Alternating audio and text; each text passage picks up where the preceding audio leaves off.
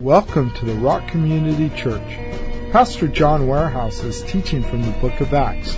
Enjoy today's sermon. Well,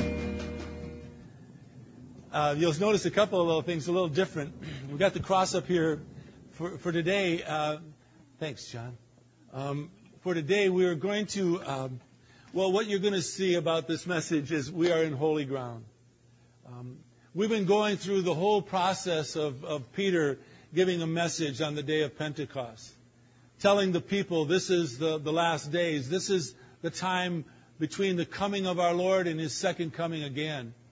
And so what He has done is what we've kind of preached on in these weeks as we've been going through this wonderful place in Scripture. And that is that Peter has been preaching about the resurrection of the Savior of this world, of Jesus Christ.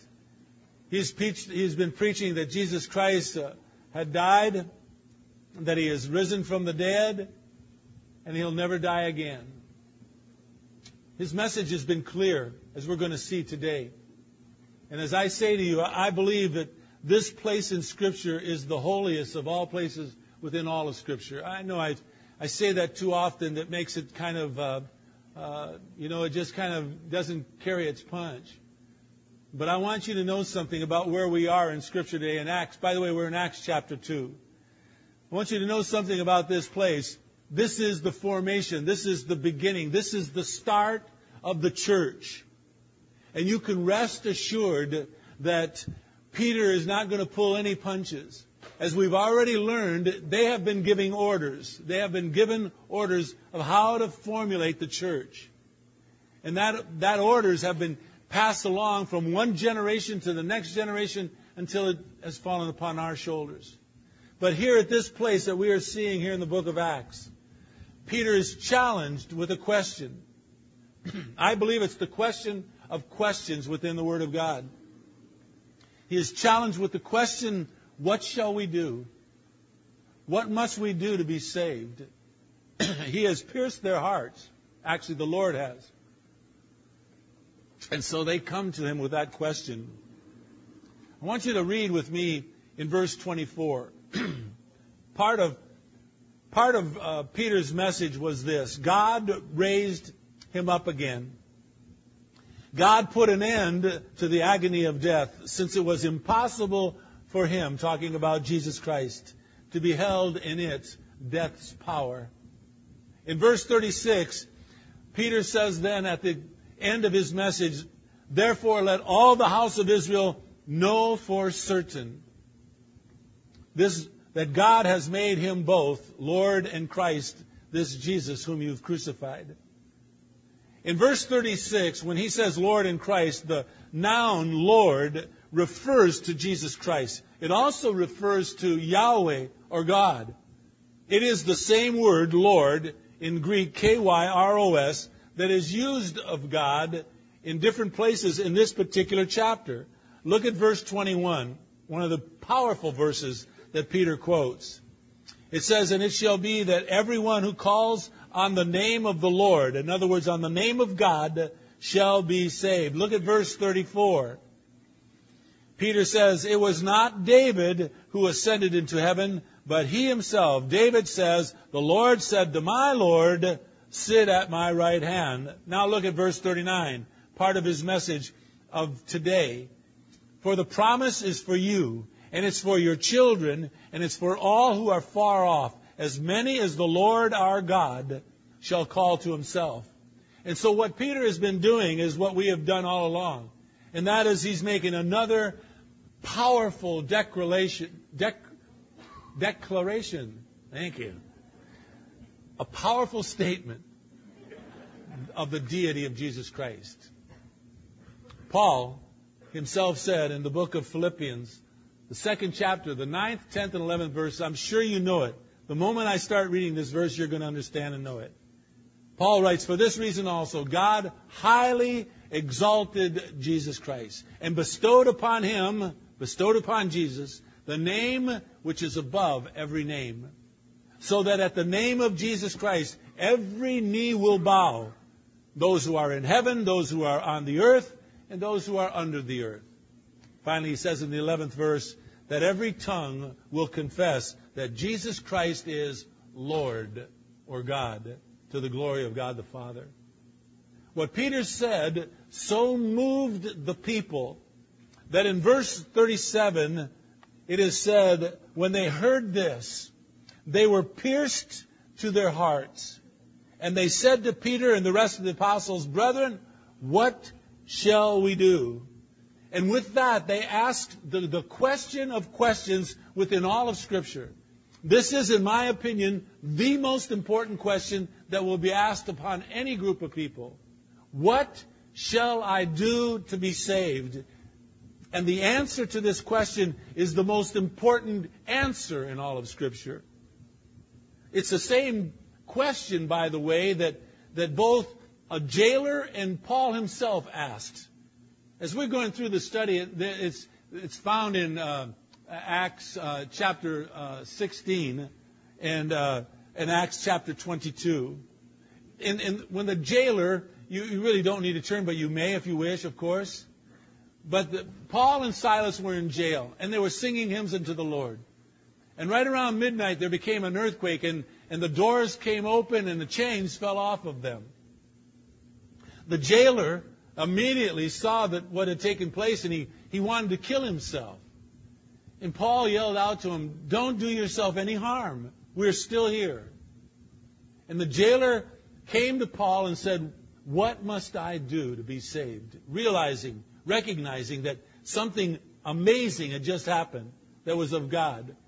Paul himself, when he was on the road to Damascus, when he gave his testimony in Acts chapter 22, Paul said the same question, "What must I do to be saved?" So make no question about it. Make no mistake about it. This question is tantamount to your life and my life. It is of great importance to us as a church. How you ask that question, if you ask it, and how it is answered and how you receive it, as you're going to see, means everything to us. Let's read in Acts chapter 2 from verse 37 to verse 40. And I want you to know that we are going to be doing a series in this place in Scripture. This is, in my opinion, as you'll see, the most important of all places. Watch what he says. It says in verse 37, "Now when they heard this, they were pierced to the heart. And they said to Peter and the rest of the apostles, 'Brethren, what shall we do?' And Peter said to them, 'Repent. Let each of you be baptized in the name of Jesus Christ for the forgiveness of your sins. And you shall receive the gift of the Holy Spirit. For the promise is for you and for your children and for all who are far off, as many as the Lord our God shall call to himself.' And with many other words, Peter solemnly testified, kept on exhorting them, saying, 'Be saved from this perverse generation.'" That is a message for us today, folks. It is a message for us to understand and comprehend. What is it that we believe? What is it that we understand and know about this one, Jesus Christ? Let's pray first, please. Father, if ever there was a time that I would ask you to take me and move me aside, it is this morning. It is this message to these people. I pray with all of my heart, Father, that I will not get in your way at all. That I carry no agenda into this. I have no part of what must be said. I want to hear from you just as much as everybody here wants to hear from you. We deeply believe, Father, that if we can sense that we're hearing your heart, we'd be more inclined to want to follow where you want us to go. And so, Father, I pray that you would move me aside. And I pray with all of my heart that you would open up our eyes, open up our hearts, our minds, that we might behold wonderful things from your most precious word. I pray this in the precious and wonderful and powerful name of our Lord and Savior, this one who is the Christ, Jesus, your Son, Father. We come in his name. Amen. Well, make no mistake about it. This question, what shall I do? What shall we do? And Peter's answer is critical. It is critical to every church that opens its door. Every church that says, listen, I want to give you an opportunity to better your life. I want to give you an opportunity to know more about eternal things. This question right here is the most critical. It's the most critical for your faith and my faith. It's the most critical for life and death itself. It is an eternal question, and its answer has amazing ramifications. Think about it. Just think about it for a moment. To answer this question incorrectly, or to interpret it incorrectly, no matter how sincere the person is that is answering your question, it could take a person down a path that would ultimately lead them to eternal damnation, or would take them on a path that would lead them to heaven itself and an eternity with God. This question and its answer is critical because it is the very foundation of the church. It is the very foundation of our faith. And so when Peter was asked this question, you can rest assured that he gave them the best answer that he knew. In verse 37, the verb cut or pierce in Greek is Katenygyesan. It simply means to strike or to prick violently or to stun. Obviously, the convincing work of God the Holy Spirit was at work within the hearts of those who were hearing Peter's message. And his message must have made a great impact upon their very soul, because it says they were pierced to their hearts. Remember, this is the very promise that Jesus Christ made. He says, I need to go away, because when I go away, I will send another who will be with you. And it says in John chapter 16, verse 8, He, the Holy Spirit, when He comes, He will convict the world of sin, of righteousness, and of judgment. And so these people were convicted. Their question, if you look at it closely, has a ring of desperation to it. If they truly had missed Him as the Messiah, if they had a part of executing Him, if He was who He says He was, and if now He sits at the right hand of God the Father to judge the living and the dead, they had to ask, what shall we do? Look what Peter told them. They heard clearly. Look at verse 34. Second chapter. Peter says, it wasn't David who ascended into heaven, and what he was doing was straightening out a misconception of Psalm 16. Psalm 16, many people believed up to that point, as Peter gives us understanding of that psalm, it's not David talking about himself. David is talking about the Messiah. And so, Peter says, it wasn't David who ascended into heaven, but David himself says, the Lord said to my Lord, sit at my right hand until I make your enemies a footstool for your feet. And any Jewish person knew that's not a good place to be if you are an enemy of this person. Because all of a sudden now he has authority over life and death over your soul. And they understood that. And so this question that they asked had a ring of desperation to it. What must we do? Listen, to realize that you and I are a sinner, to realize that we are hopeless and helpless without God is essential to our faith. For anyone to preach the gospel, you must convict the people, the listeners of sin, before they can see a need for the Savior. That is just basic to any kind of preaching, any kind of teaching the Word of God. It is ultimate. It is the utmost important that you and I know for certain that we've all sinned and we've all fallen short of the glory of God. And the wages of our sin is death, but the free gift of God is eternal life in His Son, Jesus Christ. It is paramount that you and I understand that whole process. In doing this study, on our website, I don't know if you ever go on our website at all, but on our website, there is on the left-hand side, there's a column, and it has suggested reading. There's some great articles in there. If you kind of click on that twice, and I know very little about a computer, but I know enough about that, and you'll get on and you'll see some different messages. And I was telling my wife, talking about her as I went through this message, and, I don't want to get super spiritual about it, but this week was the toughest preparation I've ever had for any message I've ever done. I've had headaches all week.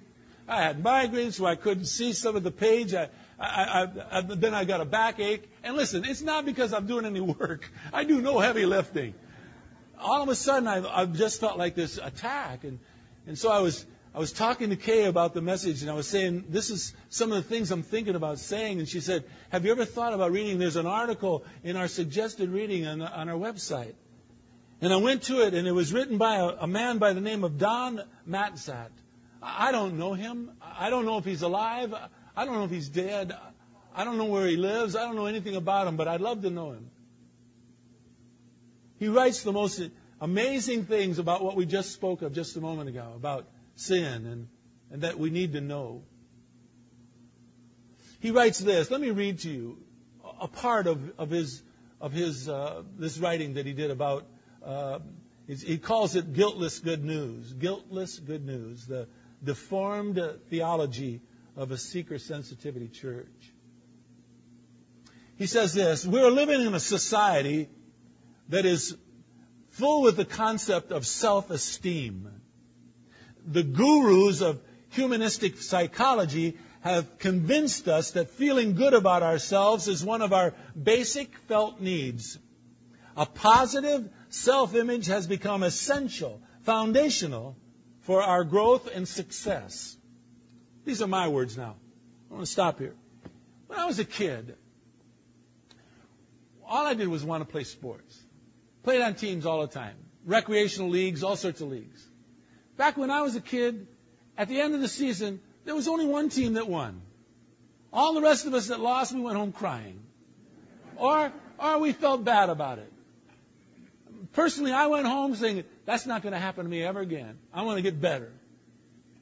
Now today, as I understand it, we have leagues and kids play and we have trophies for everyone. God forbid that we hurt anyone's feelings out there. Everybody, yeah, that's the truth. God forbid that we might hurt our little child's self-esteem. Well, my wife says, don't make this about yourself, but you know what? I didn't do so bad. I grew up. I handled those defeats okay. It actually made me a better athlete the following year. He goes on to say this. Here's the caveat to it. Many churches have attempted to Christianize such thoughts today. They've adopted the concept of seeker sensitivity in the desire to grow their churches. The gurus of church growth movement have convinced pastors and church leaders that we must be sensitive to the felt needs of our culture. Thus, seeker sensitivity has become the foundation of church growth and church success. My words, make the non-believer feel comfortable in here.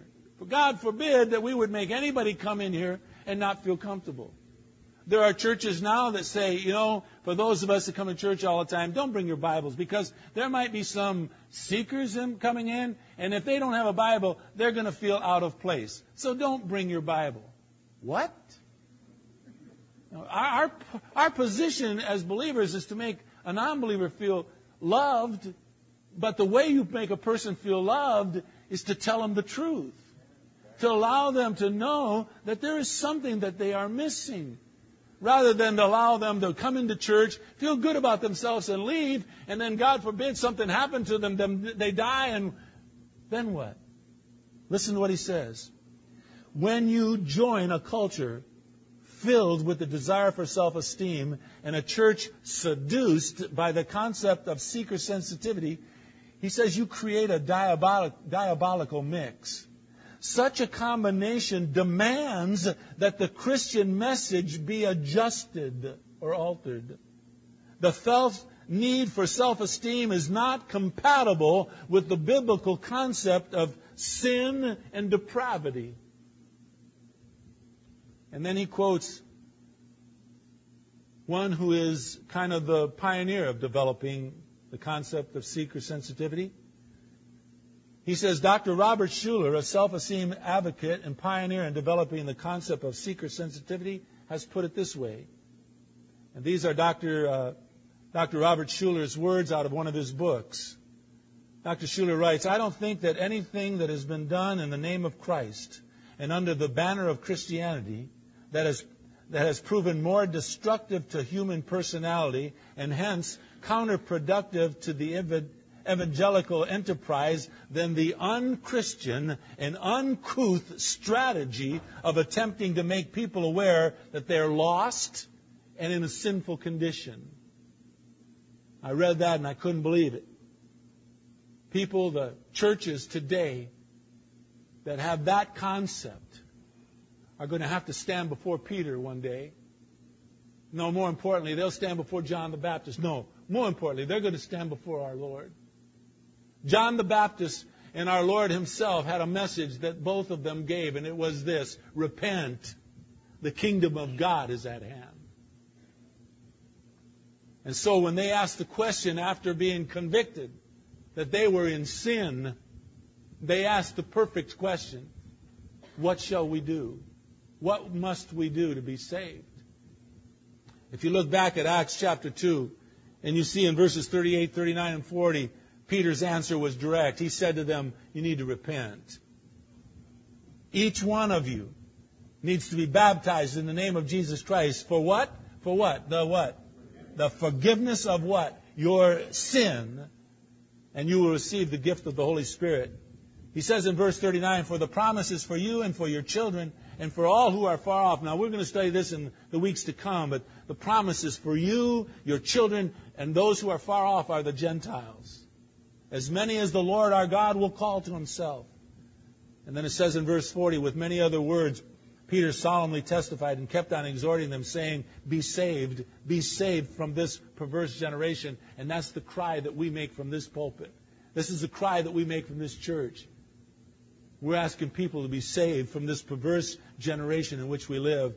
The first thing that Peter asked them to do was to repent. The word repent in Greek is metanoesate. It means change your heart. It means change your outlook on life. It means reverse your ways. Stop going in this direction and now start going in that direction towards the cross. Come to the Savior. You see, true repentance will produce a change of one's life. It'll produce a change of your conduct. It'll produce a change of your outlook. Just like with them, Peter says, you at one time rejected the Messiah. I want you to change that attitude. Now I want you to trust in Him for your salvation. You see, repentance and forgiveness was a constant part of the apostles' message. It was given over and over and over again. As I've already mentioned to you, in the book of Matthew, the 3rd chapter and the 4th chapter. In the 3rd chapter, John the Baptist says, repent, the kingdom of heaven is at hand. In the 4th chapter, Jesus Christ preached, repent, the kingdom of heaven is at hand. In each case, repentance is followed. Well, take a look. There's a bunch of verses we could look at in the book of Acts, the 2nd chapter, 3rd, 5th, 8th, and many more, as we're going to see when we go through the study in the book of Acts. But just for convenience sakes, look at one of them. Look at chapter 5 with me, verse 31. Actually, it begins in verse 28. It begins, well, we'll build upon it. But they say in verse 28 of chapter 5, talking to the apostles, we gave you strict orders not to continue teaching in this name. And behold, you filled Jerusalem with your teaching, and you intend to bring this man's blood upon us. Peter and the apostles answered and said to them, we must obey God rather than you. The God of our Father raised up Jesus, whom you put to death by hanging him on the cross. Now watch verse 31. It's key. He is the one whom God exalted to his right hand as a prince, as a savior, to grant repentance to Israel and forgiveness of sins. Repentance and forgiveness. It is the very standard of what we teach in the Word out of every pulpit that opens its doors and calls itself a church. You see, in true Christian salvation, there must be a change of heart. There must be repentance. One commentator wrote, I loved what he said. I'm going to repeat it to you a few times. Listen to it. False repentance, he says, dreads the consequence of sin. Whereas, he says, true repentance dreads the sin itself. False repentance dreads the consequences of our sin. True repentance dreads the sin itself. We ought to get to a place where we just don't sin because we realize that it goes directly against what our God would want from us. He has asked you and me to be set apart. He has asked you and me, just as He did to the apostles, He has given us the orders to formulate the church. Now, they did that. They started the church. And the question that was asked of them is, what must we do? And Peter gave the answer. And that answer was true then and it's true today. It can't change. They passed along that message to the next generation, and the next generation gave it to the next generation until you and I have it. And we are to be careful with this message. We are to be careful what they ask, and we are to be careful what we say salvation is, so that we don't move it off in a direction that God didn't want it to go. We got to hold true to what was preached by Peter. And so we need to understand what true repentance is, where we will hate sin because sin is an offense to our God. And so after repentance, Peter then says to them, which is a very deep thing he asks them to do. Look at verse 38. He says, I want you to repent. And then he says, I want each of you, every single one of you to be baptized. Now that's difficult for us to grasp perhaps. The magnitude of that challenge to each one of them is amazing. Number one, what he asks them to do is to individually, each one of you needs to be baptized. It's not a group thing. You and I cannot pass along our faith to our family members just because they live under our roof. You and I are not Christians just because we have come from a Christian family. We're not Christians because we live in the United States of America. It is a decision that each one of us must make. And so when he says you need to repent, you need to change your ways, and then each one of you needs to be baptized in the name of Jesus Christ. And that was a major deal, because what he was asking them to do was to make a public stance of what they believed. That's what baptism was or did. The best way of understanding that is turn with me to John chapter 9. Great place. You remember when we were studying through the book of John, Jesus Christ came upon this man that was born blind. Remember? And he heals him from being blind. And this miracle took place, and they were wondering, who did this? What happened to him? And the man that was born blind says, I don't know. I was just told to go and do this, and I come back, and now I can see. And so the religious leaders of that day, they didn't want to believe that this took place, that Jesus did such a thing.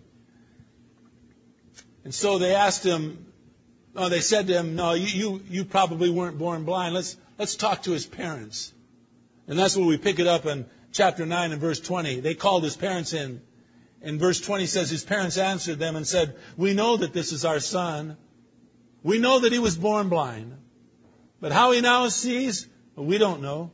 Or who opened his eyes, we don't know. Ask him. He is of age. He will know what? He will do what? He'll speak for himself. This is a decision. This is an individual decision. This is his decision. Now, there's a lot of things in Scripture that I don't want to jump overboard on.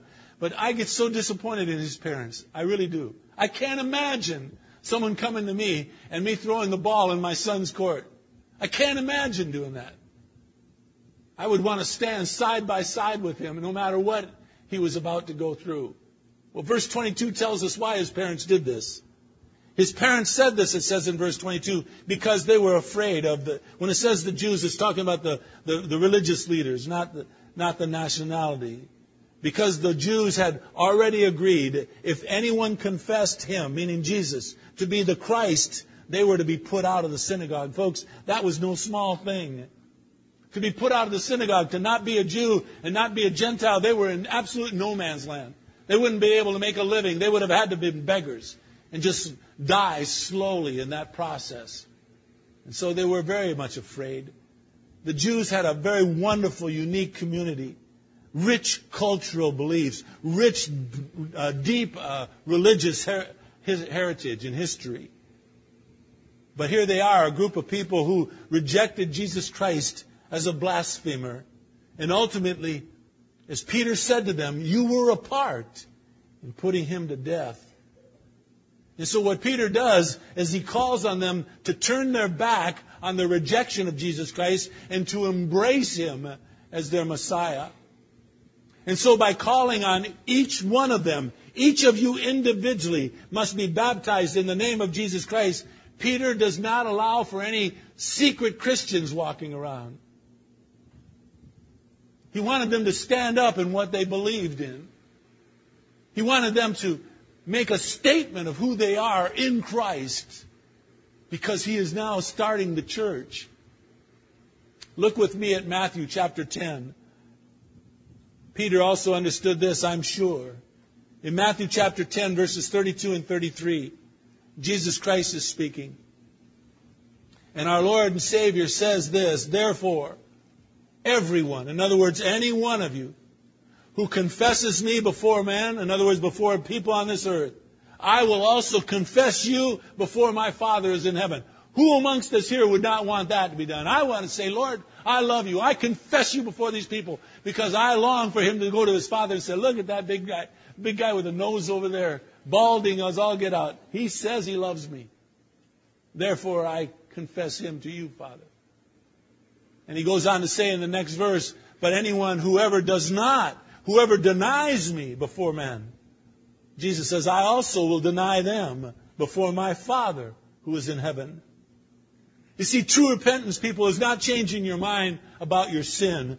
True repentance is changing your mind about your Savior. True repentance is not changing your mind about your sin. It's changing your mind about your Savior, loving him, realizing that your sin is an affront to him, realizing that the evil one, Satan, would love for you and me to be soft on sin, so that the people in the society in which we live, they won't know what's sin and what's not. We got churches that have so aligned themselves with the world that they say it's fine, you can have sex outside of marriage. Just be careful. Just be careful. That's not what the Bible says. There are people out there who say, well, you can do this or you can do that. Just be careful. That's not what the Bible says. True repentance says that you hate sin. You come towards the Savior and you try to take sin out of your life. So repentance and baptism in Christ was for each one of them making their faith very personal, making their faith individual, and having a public identification with Christ. Such a drastic public act would help weed out any conversions that were not genuine. Peter made accepting Jesus Christ difficult, not easy. We live in a society today where we try to make it very easy on people.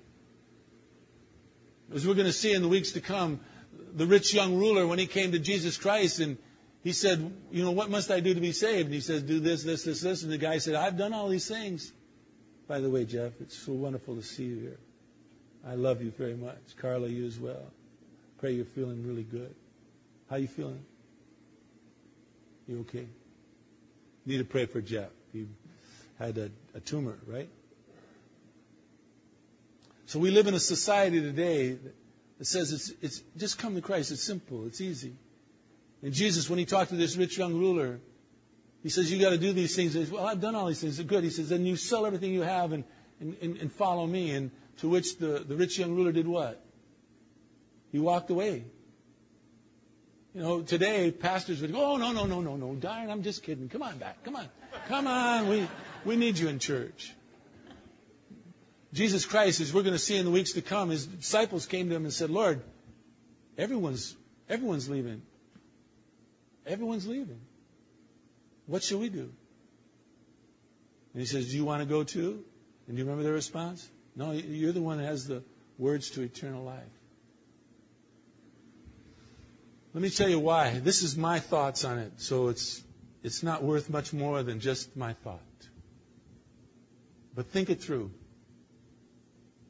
Do you know why I believe Peter made it difficult to come to Christ?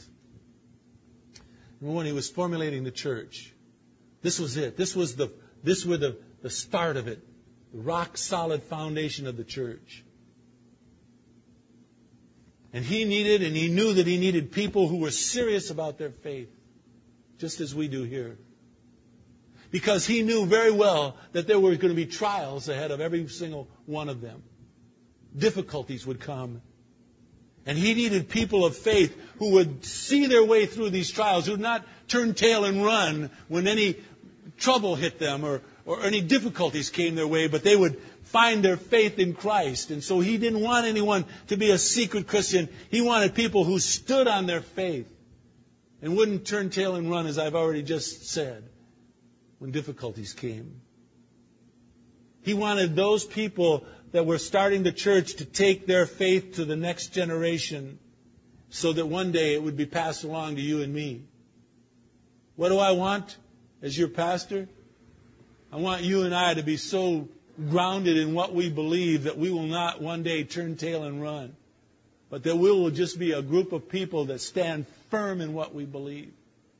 And when people in this world out there in which we live hears about us, they'll want to know what's so different about these people. And when they come and they hear about what's so different, we will tell them about our Savior.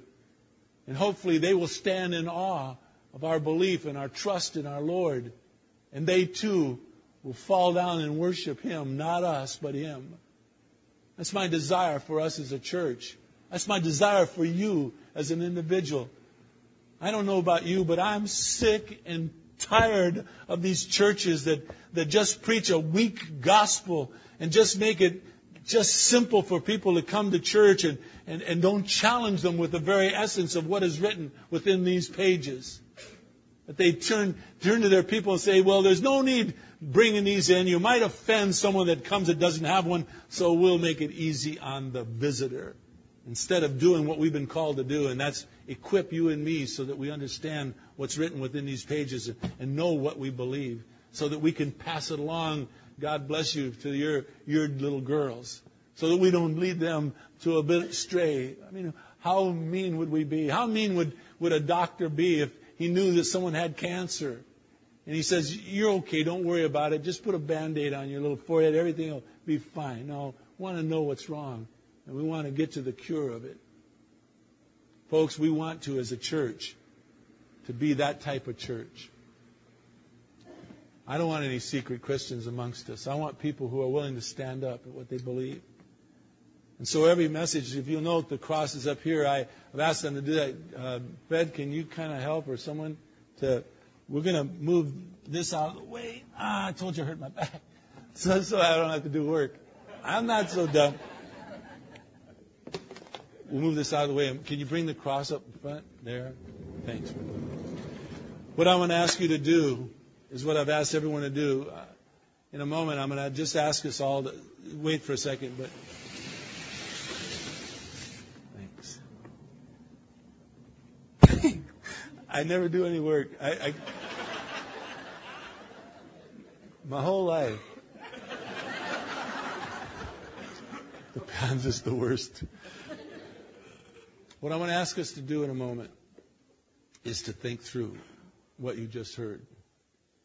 If you felt your heart pierced by our Lord's message, and you've never come to Christ, or you've never publicly proclaimed Him as your Savior, there's something healthy about doing that. So in a moment, I quit early. My Savior. No. I quit early so that we might have this time just to reflect. Maybe dim the lights, the music. If you've never accepted Christ as your Savior, we would love to give you that opportunity, but we're not going to water it down. There's a price to be paid to come to follow Him. Once you come to know Christ, it doesn't mean your trials and your troubles will be over with. But you will have the strength to go through it. The more you know and you understand Him. And we'll try to teach you about understanding it, knowing it. But I would guess there's more people like myself here. I know that I've accepted the Lord. I don't need to do that again. But I am sick and tired of getting beaten up by sin. And I'm just tired of it. Tired of confessing and sinning and then confessing. And I'm going to ask you to come with me and kneel before the cross and just take our burdens and lay them here upon Him. So, if you would you all stand up with me right now, please? You're going to hear the chairs clack.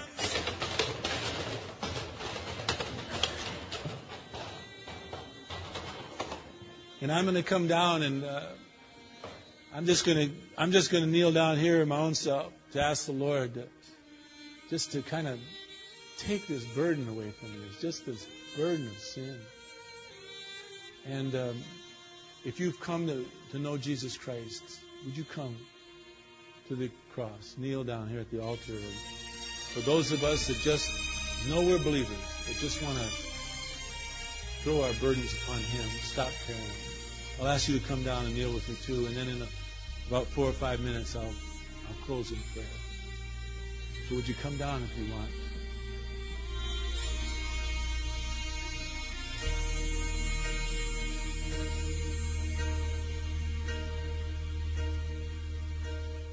When I am down and oh my soul so weary, when troubles come and my heart burdened be, then I am still and wait here in the silence until you come and sit a while with me. You raise me up so I can stand on mountains. You raise me up to walk on stormy seas. I am strong when I am on your shoulders. Raise me up to more than I can be.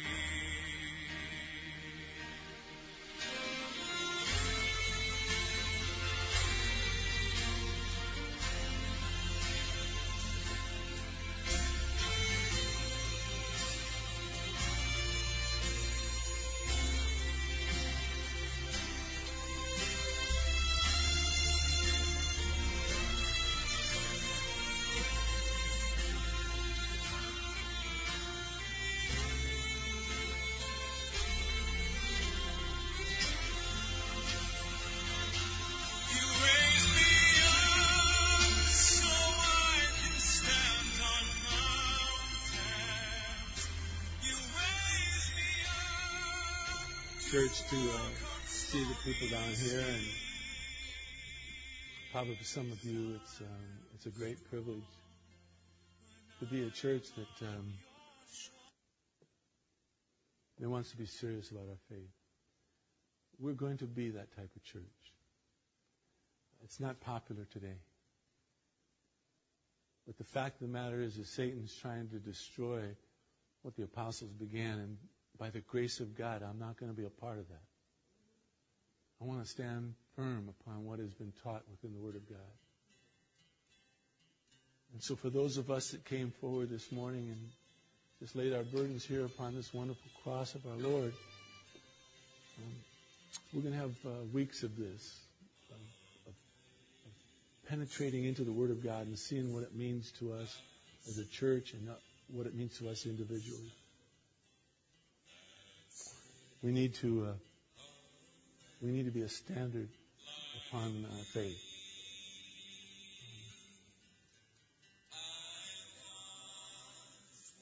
I stood on that with all my heart.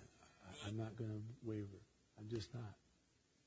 So, Father, as I hear the tears here this morning, I ask your care for those that are just hurting, and Father, for the rest who just have come here this morning for whatever reason, would you touch their hearts? Bless them, please, Father. Thank you that publicly we could come and confess you as our Lord and Savior. And as we move into our new sanctuary, whenever that is, dear Father, we'll have more opportunities for this time of cleansing ourselves and doing what a church has been called to do. And so, Father, please bless us. Bless everybody down here, everyone that didn't come. Bless us all. And may we, Father, be a church that, regardless of the cost, will follow you. I pray in Jesus' precious name. Amen. Before you go, we don't know where we're going to be next week yet. The city has not given us permit yet. Hopefully it'll come this week. Would you just check the website? If not, we'll be here. We'll let you know, but I'm sorry. Love you with all my heart. Have a great day.